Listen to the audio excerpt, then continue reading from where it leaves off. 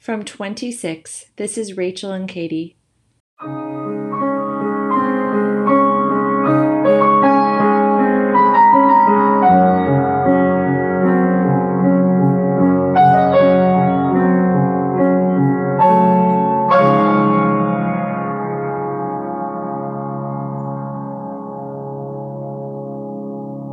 Welcome back, ladies and gents, to episode 2 of 26.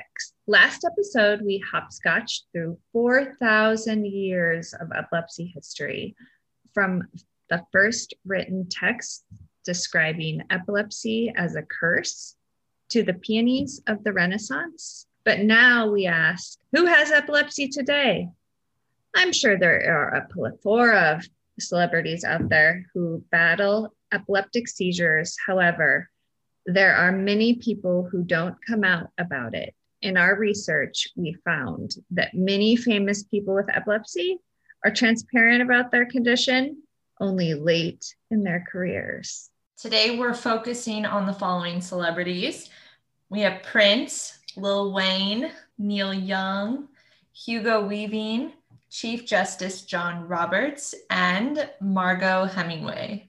Prince Rogers Nelson, better known as Prince, is a multi-talented musician, singer, dancer, actor, director, you name it, Prince did it. He was born in 1958, and he had unprovoked epileptic seizures as a kid, much to the worry of his parents. He told his mom one day that he was visited by an angel, and that angel told him he wouldn't be sick anymore. This could have been a hallucination of a simple partial seizure. However, I think that's a really cool story. From that point on, he built his career. His epilepsy, which he kept to himself, is suggested to contribute to his imagination and aptitude in the creative arts. Similarly, mood disorders like bipolar disorder cause impulsive electrical activity, can evoke a range of emotions to fuel and shape creativity. You think of like a manic episode. It could be similar with epileptic seizures, the excitatory brain activity causing emotions, postictally, preictally. So he was bullied in school. This is perhaps in part due to his epilepsy, which shaped his preference towards going for flashy things, making a lot of noise, and make noise he did. Mm-hmm. The weird fact I found out, and this might be serendipity, but Prince was crowned the Purple One because of his famed hit, Purple Rain. You know that song. Yeah, that I do. that one you remember. While purple also happens to be the color of epilepsy awareness. Yes. This might be a little something to it, or we can just believe there's something to it. There was no indication that Prince controlled any of his seizures with medication. Again, there's not a lot of information publicized about the type of epilepsy he dealt with and the medication history. I understand that a lot of this might be personal medical information that's not always publicized online, but when these celebrities do come out to the public that they suffer from this illness, it would be nice to hear a little bit more about the specifics of what they've struggled with, because we know there's like 40 types of epilepsy. Truly. On top of the 40 main types, there's probably 100 combinations where a sufferer might have multiple types of seizures. There's a lot.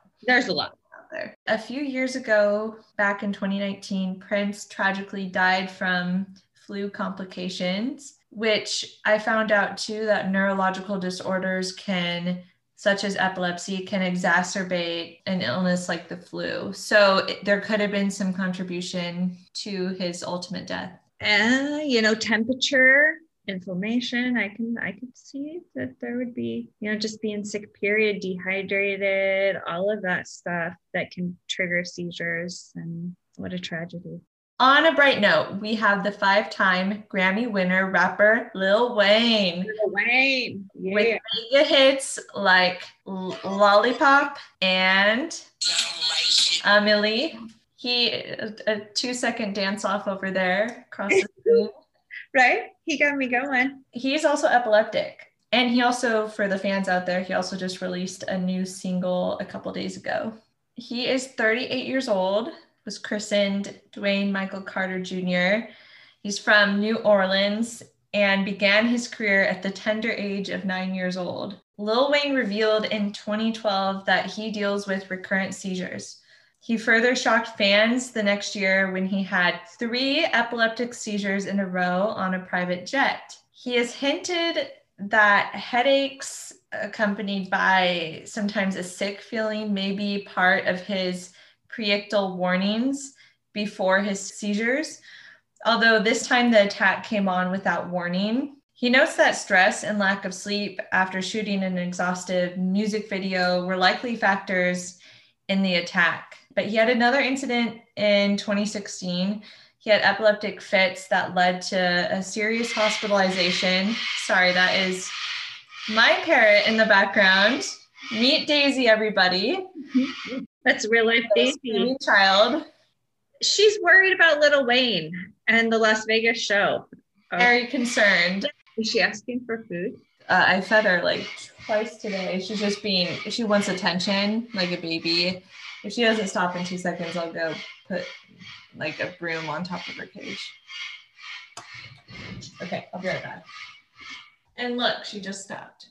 His adherence to syrup or promethazine may also be a contributing factor to his health, and using different substances like that can mess with an epileptic patient's medication, or if he doesn't take medication, with provocation of the seizures. His doctor recommended that Lil Wayne prioritize sleep and eat right, the golden advice in most conditions, which he does his best to adhere to, although challenging in a life of stardom. There is a lack of information once again on his condition though. So Lil Wayne, if you hear me, if you hear us, please give me the honor of interviewing you and I will show you my sick dance moves. Yes, I got 2 seconds for you though. And you get to meet Daisy. I'll give you Daisy, actually, if you want an umbrella cockatoo, 20 years old, beautiful white and yellow, but with vocal cords of a lioness, of a demon. Of a demon. On a completely opposite side of the music industry, we have Canadian American folk rock singer and songwriter Neil Young. He's a mastermind of the songs Harvest Moon, one of my favorites, and Heart of Gold. He has been through the mill with health issues, though. So he suffered from epilepsy and polio, like our friend FDR, juvenile diabetes, and recently a brain aneurysm. He's now 75 years old, so that pays tribute to the ability for epileptics to live a very long, enriched life. I pulled my research from a 1975 Rolling Stone interview back when he was just 30 years old. This was a really interesting time period for Neil because this was after a period where he was quiet for a while. It was his first engagement with media after a long period of silence. A close friend's death from an overdose and a very sad breakup with his actress wife Peggy. Band breakups and heavy drinking led Neil to be reclusive for a long period, perhaps even epilepsy in his condition. Fascinating, he recorded Harvest Moon in a brace after a severe back injury, which left him bedridden for 2 years. It's so crazy. So he was really riddled with many health conditions, but epilepsy probably being one of the most significant and impactful health conditions in his life because it really shaped who he is as a person and the music that he created in his creative senses. He describes psychedelic-like seizures in which his mind goes somewhere else while his body is convulsing, an experience that I would think would be stressful, confusing, or weird me out, but he can find peace in these moments where he can be in this psychedelic-like state. His tonic-clonic seizures require many hours to convalesce and recover mentally from the whole experience. So he attributes the pressure from unyielding critics and crowds as risks to his seizures. So he's often likes to avoid crowds. He is working towards living a more salubrious lifestyle, though, without the bottle, which has helped him control his seizures. He had a little bit of a drinking problem. His daughter, Amber Jean, she also has epilepsy. And in her honor, he opened up this really cool school called the Bridge School for Special Education. It better addresses the speech and physical needs of youth. And they do this enormous benefit concert every year, which has had performers in the past like Elton John and the Beach Boys. So a profound organization. And we can see that epilepsy has not only affected his life tremendously in his music, but also his daughter's life as well. And he is a philanthropist, activist. He's making a difference on many levels. So we covered a few North American celebrities. So we thought we'd throw in an Australian. We're going to throw in Hugo Weaving. I am going to go ahead and talk about Hugo Weaving. And, you know, as you're talking about these singing celebrities and, you know, people that have made themselves famous with music, you wonder, is this a catalyst for destigmatizing epilepsy? Celebrities coming out and talking about their story. So Hugo Weaving, yes, he's a very well-known Australian and American actor, best known for his roles in Lord of the Rings, The Matrix, Via's for Vendetta, The Hobbit, Captain American series. Vendetta. Actually, that's my favorite as well. So Hugo Weaving was diagnosed at the age of 13 with epilepsy, and he basically suffered seizures on a consistent basis until he was about the age of 40. As of 2017, he had been 18 years seizure-free. So he hadn't had a seizure for 18 years since 2017. 18 years? Yeah. So he is fairly controlled, obviously, it seems, if he's gone 18 years. I wonder if at any point he thought he outgrew it. Yeah. So basically, he was diagnosed at 13 and had consistent seizures until the age of 40. And then he was, I believe at the age of the time of the interview was about 56. So that would be about 16, 17 years after being the 40. I think there is a transition for men to, not menopause, but when they're in their 40s, 50s, right? Yeah, when their testosterone drops off. Yeah, so they have some hormonal change. Their hormones do change, yes. That's what I was trying to get at. So like a teenage version, kind of like, if you will, like me, diagnosed at 12. We'll see if I stop having them at age 40, but who knows? But anyways, carry on with this. Hugo never felt that his epilepsy inhibited him. He didn't get his driver's license. That's one thing he's never gotten in his life. But he said that he was a shy and very reclusive young child until he was diagnosed with epilepsy. And when he was diagnosed with the epilepsy and put on the medications, he like broke out of his shell, and he marked extremely high in high school, and he graduated college, art school, acting school, and finished to become, you know, an actor. He is literally known as one of the greatest sci-fi villains of the 21st century. And it's funny because it can partially be attributed to his epilepsy and his seizure medications. And it's like, whoop, whoop, finally we get a positive, like breaking the coffin again. Go, Hugo.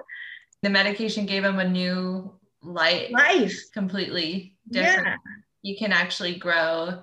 I noticed that when Joe finally was stable with medications around age He was 5 years seizure free. Around 15, 16, he stopped having seizures because it was controlled by phenytoin. But he completely was the same thing. Like his confidence got to grow in that period. He got to really succeed, and he got a job, and school became better, and friends became better. Social. Everything. That normalcy that we expect that should just come, but it doesn't, because you don't release when you have a chronic illness or an invisible illness. It's hard to have that normalcy. Yeah, it is crazy to think that epilepsy diagnosis and the medications actually broke him out of his shell and brought him that success and confidence that he needed. So I would say, Hugo Weaving, if you are listening or come across this podcast by any chance, I want to discuss with you this quote, your quote. I think I'm a bit of a dreamer. I don't like the reality of life to impinge much on my life. And as an epileptic, this quote in all respects pertains to my life, to our disease epilepsy, and our survival mechanisms as we know it to get through our daily life. So I definitely want to know more about this quote. I want to dissect it a little bit more and where it came from him. It is hard, especially because there's not a lot of, we know that he obviously had seizures or had them as a young kid, has been controlled for a long period of time. We don't know what he suffers from, even though he is outspoken. He does talk about them. You can find video clips of him speaking about him and his epilepsy. He does not go into specific details. So it would be another interesting thing to know, like what kind of seizures he suffered and other things like that. There is a side of epilepsy that is a little mythical. We even see it with Neil Young talking about seizures being psychedelic. This totally deja vu, mind-altering, the deja vu experience. You get mind-altering, outside of consciousness, a time for Neil Young, a time of peace. For others, some people don't remember it at all, but others, a time of confusion, creativity, and disconnect from reality. Mm-hmm.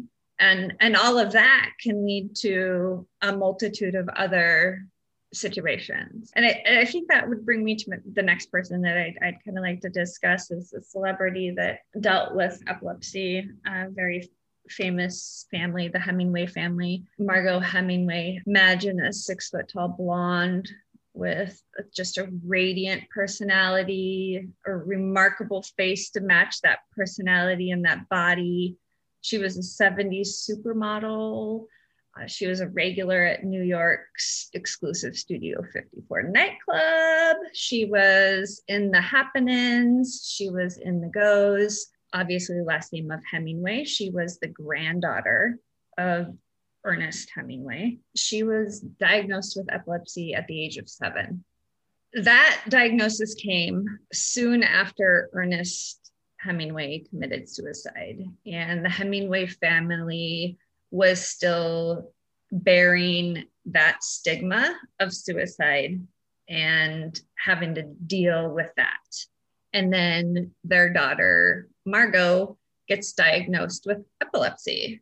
Therefore, she is instantly, at the age of 7, another burden on her family, another stigma put onto the Hemingway family. That is so weird, because Joe, how his epilepsy started, it was at age 7, because he was in a house of mourning for 2 days after his aunt died. And just being in that environment of house of mourning, I mean, he was with like a bunch of family, grieving. The aunt was dying, cancer, or had already died. And he was a 7-year-old boy, like, what's going on? Mm-hmm. And I feel like that's a similar experience for Margot when Ernest, her grandfather, committed suicide.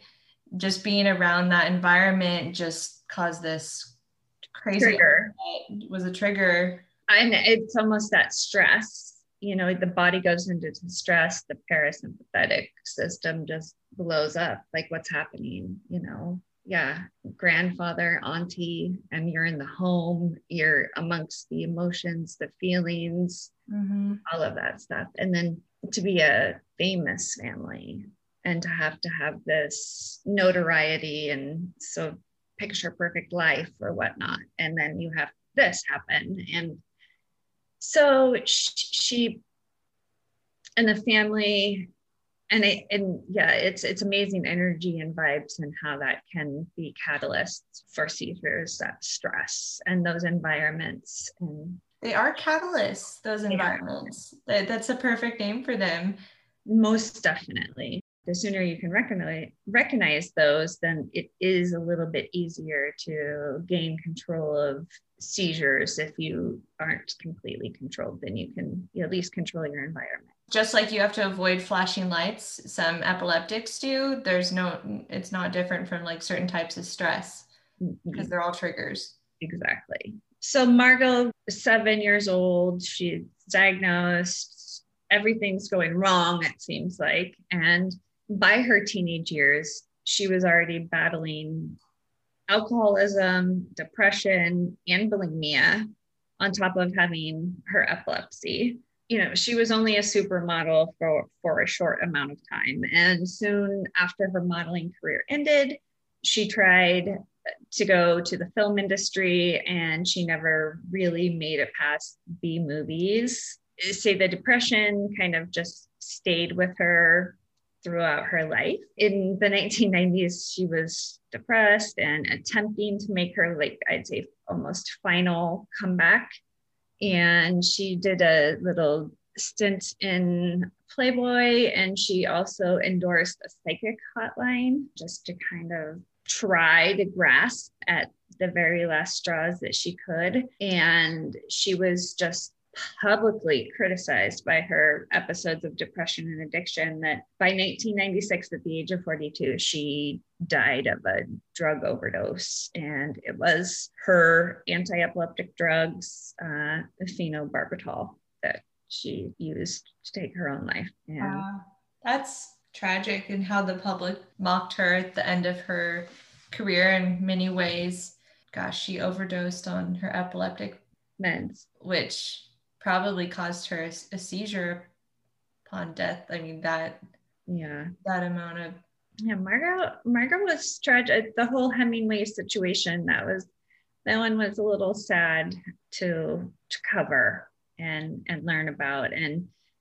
But it's not uncommon, as we've known, like Lil Wayne with the syrup and Neil Young with the alcohol. Like, we're seeing a pattern here. There's coping that's happening. And I wonder too, Margot seeking a career in acting and modeling, that was part of escaping the reality, like a lot of these musicians do, to get out of the reality of living with a debilitating disease. Anything to escape it, or to escape your reality for just, whether it be 10 minutes or an hour, when you can just be a whole different person on stage and have a stage name and completely be. But in the end, you're really not getting away from it. It's there. That's and you don't want to be. I've always said I never want to be defined by my epilepsy. I'll never let epilepsy define me. But I accept that I have it now. Finally, like, it's part of me. But I'll never let it define me. It's an innate identity. Yes. When you develop epilepsy, but it doesn't necessarily need to define you. Yeah. But perhaps some of these people, as we all do, when we want to create a different reality, we assume different identities. Exactly. And they could leave the identity of being an epileptic patient in the dust as they pursue their music, acting, writing, political justice, writing career. That, I think, goes back to Hugo's quote about him being a dreamer and the reality of his life to not impinge on his life, to always have that thought of just a little bit of separation from your actual reality. Just a touch of cognitive dissociation. Just a touch. So finally, a person who I feel isn't out of touch, or I'd hope he's not out of touch, is Chief Justice John Roberts. He actually has epilepsy. And I guess this information blew my mind. I really didn't know that he was what you would consider like a diagnosed epileptic, someone who's had more than one seizure from an unprovoked purpose. And so I was again blown away by this. I love law. I love the legal system. And I'm kind of not sure how I didn't know that he had epilepsy. So Chief Roberts is probably the most intriguing to me, just because I'm a current epileptic sufferer. I did study a little bit of pre-law in college, and just the whole jargon and all of the stuff, it blows me away. Again, third time I'm going to say it. It blows me away that Chief Justice Roberts has this. He graduated Harvard Law School, and he was appointed to our Supreme Court by President George Bush. And at the age of 38, he had his first seizure. Chief Justice Roberts is a Harvard Law graduate. He had his first seizure at 38 years old and suffered his second seizure 14 years later in the year 2007. This information that I'm going to get into is kind of what is intriguing to me, just because of the position that he holds on a Supreme Court and the weight that he carries. I'm assuming, has a lot of stress in his position. It was stressful to get to the Supreme Court. It just blows me away. Oh my God, I don't know how many times I'm going to say that about you, Chief Justice. Does he blow you away? I know, God. And now he's in this position, and he's there, and he's had diagnosed epileptic. And back to, we don't give a lot of information about what kind of seizure diagnosis he has, if he's on medications, blah, blah, blah, blah, blah. When Chief Justice Roberts was confirmed, his previous seizures were not disclosed. And the reason they were not disclosed was because the White House considered it to be like a one-off incident, even though doctors said the 1983 and 2007 seizures meant Roberts would be deemed to suffer from epilepsy. Although this is a little back and forth, although the court did say in 2007 that seizures were of unknown origin. So therefore it was okay to them. Aren't all seizures from unknown, or almost all seizures from unknown origins? Yeah, and that's also known as idiopathic. So unless you have like a traumatic brain injury or like a tumor growing in a portion of your brain, that can also cause seizures. But for the most part, they're called idiopathic because they're for an unknown origin. So yes, good point, Rachel. As of recently, actually last year, like June of 2020, when Justice Roberts was out walking around, he fell and he had a head wound and it required stitches. They did rule out a third seizure, but I'm assuming, just for me, I suffer from tonic-clonics. I've had head wounds where I've had to have stitches in my head after just like walking and having a seizure. So it makes me wonder if that's the type of seizures that he did suffer from, were tonic-clonics, where he would actually like pass out and have them, even though they say the stitches weren't from a seizure. Anyhow, the next part of it says a lot, because like I said, this is June of 2020, and I'm just going to read a little quote here. And this came from Michael Caputo, the spokesman for the Health and Human Services Department. He got on Twitter to reveal his feelings about what happened with Justice Roberts. People need to stop going on Twitter and revealing their feelings. Twitter needs to actually get on there and ban some stuff. I don't know. He continues with a month ? That's nothing. Justice Roberts didn't reveal who he really is for 15 years. That just gets under my skin of being an epileptic, that he actually uses the verbiage, who he really is. And that goes back to me being, having epilepsy is having epilepsy, but having epilepsy does not define who we are. For him to say that literally in 2020 is disturbing, very, very disturbing. And this is a spokesperson for the Health and Human Services Department in the White House. So frustrating. Like, what if he was suffering from depression and then he comes out with that comment and reveals who he truly is, depressed, or from heart failure? Is that truly who he is? Yeah. Does that become who a person is? Does that define them? Does that limit them right out of the gate as soon as you reveal who he really is? It's like on our last episode, we were unmasking the stigma of epilepsy, and this is unmasking the disgustingness that's still happening today. This is written on social media out of a grown man's mouth about another grown man and his disease. So it gets better though, because this was in 2020. Previous to that, there was a neurologist that his name is Dr. Alan Block, and he did do a little article on Chief Justice Roberts and his epilepsy. And that was written in 2012. So this is a little bit later, but Dr. Alan Block states there was a Supreme Court vote that was happening, and it was about Patient Protection and Affordable Care Act.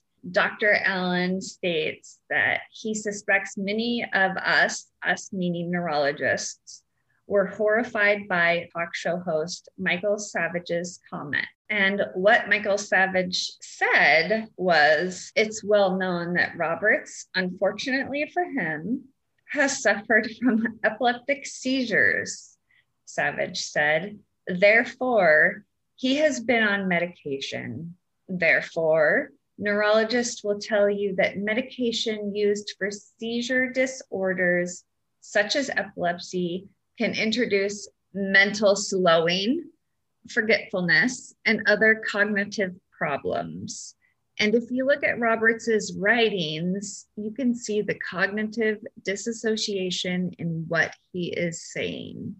This is crazy town. This is crazy town. We're in the 20th century. We have a public talk show host who's stating that the Chief Justice's vote was likely influenced by his epilepsy treatment, causing cognitive dissociation. A spokesperson for the Health and Human Services Department is saying that this person didn't reveal who he really is for 15 years. It's mind-boggling. It's crazy town to me.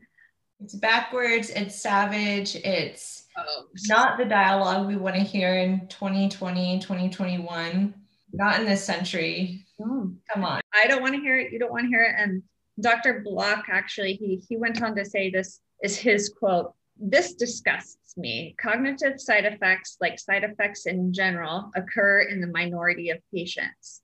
Well, I don't know who treats Justice Roberts. I have to assume that, like me, they've worked hard to find a treatment that works without affecting a person's thinking." Right. When Mr. Savage, who is entitled to his own opinion, makes statements such as these, it is a slap in the face of every epilepsy patient out there who has to overcome the stigma, discrimination, or bias to hold down a job, raise a family, drive a car, and do their best to have the same quality of life we all want. And it appalls me, he continues, and it appalls me that people still demonize epilepsy patients for their disease rather than respecting what they are, human beings who, like Mr. Savage, are entitled to their own opinions. We've made great strides in understanding and treatments of epilepsy in the last 100 years, with this disease slowly changing from a social stigma to just another disorder like heart disease or diabetes that, when treated, allows for a normal, successful, and fulfilling life. He wrapped it up right there. I mean, that really expresses what a lot of epileptic patients and their caregivers and feel about the disease state. And it baffles me too that every medication has its side effect. Yeah. Every medication, an antidepressant, Tylenol, a steroid for your skin breakout, they all have side effects. And he just happened to pick on the Chief Justice's epilepsy medication and attributing that to a law that they believed he voted wrong on. They wanted him to vote differently on. Yes. And that's just so ridiculous. What, a quarter of the nation's on antidepressants right now. So can you attribute and a lot of those people hold very important positions, remarkable people. So can you blame their SSRI, the brain fog that it can cause, the fatigue, the appetite changes? Can you attribute their decision-making and base it completely off their side effects? Like that's wrong and backwards to me, isn't it?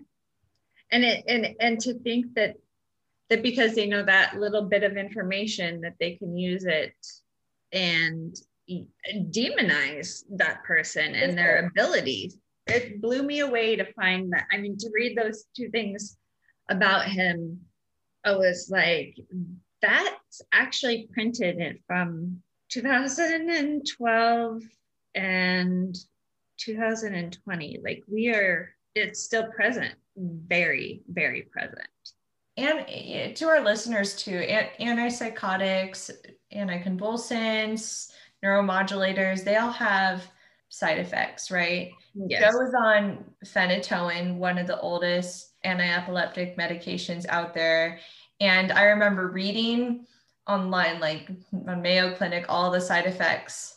And they included memory lapse, and they included poor coordination, and they included blindness, and on and on. And Joe wasn't completely side effect free, but he didn't experience the horrors of the side effects of that medication. And we all know that, like, even the medication you're on, but that did not shape or attribute to the decisions he made in life.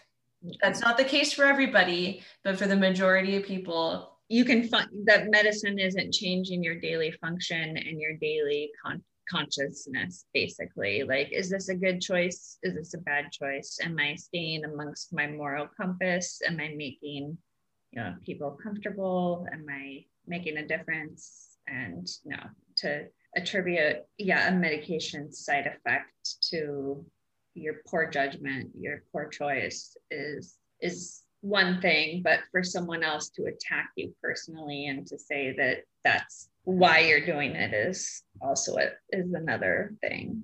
I wonder if the medications that Michael Savage or the other dude are on, Echo Caputo, has caused maybe when they posted about these things, that can be attributed to the side effects they were experiencing, idiocracy and. Yeah. What does your pill bottle say? The side effects: anger, restlessness. Yes. Or the symptoms that aren't being controlled by agitation, things like that.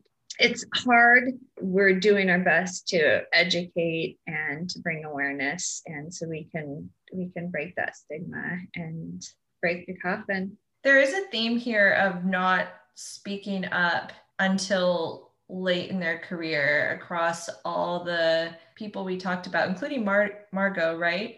She didn't talk about it until later, come out with that to the public. I mean, waiting a long time to really come out to the public about that. The people we've talked about so far are extremely gifted and extremely creative people who suffer from unprovoked or provoked seizures, provocations including substances, stress, sleep, demanding public lifestyle, Twitter comments, maybe. In their experience with epilepsy, they have drawn inspiration, sometimes creative inspiration, sometimes peace, like we saw. However late they reveal their condition to fans, I do want to say that the acceptance of their condition, absorbing epilepsy as a part of who they are, and coming out to public with that information is deeply applauded and appreciated. Most definitely. They're a catalyst. They're the catalyst for destigmatizing epilepsy. We're the little people, they're the big people. And if the more big people, the more little people we're going to have, and we're going to have an army. We'll create an army right here. 26 people army. Yeah. Times 26. 26 times 26. I still wonder what has led people to consciously choose to stay quiet about their epilepsy. I mean, you included, I know, life, Joe included, many people, people that we talked about today. Why did they stay quiet about it? And why is living with epilepsy especially isolating? It seems like it compared to the other disease states. It seems especially isolating. It's interesting. And we almost instantly isolate and don't talk about it, except for within your like small group of support. Create a very small support community. Yeah. So I ask our listeners, how can we create a more tolerant society where even our own celebrities feel safe to speak up about their condition? Truly. More celebrities, more artists, more political people, more business owners, more humans. Break your coffin. Tell us about it. Tell us about it, and we'd love to have you on the show. We would like to give credit to Rolling Stone, HuffPost, Wikipedia, MD Edge, The Guardian, Healthline, Politico, Psychology Today, and YouTube for all of the entertaining Lil Wayne music videos I watched last Friday night. Lil Wayne. It was part of the research. Right. That's the perk. Thank you so much for listening. And thank you to all the well-known people that are beginning to speak out about their epilepsy diagnosis and treatment. Join us on the next episode to find out Rachel and I's deep personal connection to epilepsy and the grief it causes on a daily basis. If you have any topic ideas, questions, or research you are curious about, we would love to hear from you. Email us at info@26.org. Thank you for listening.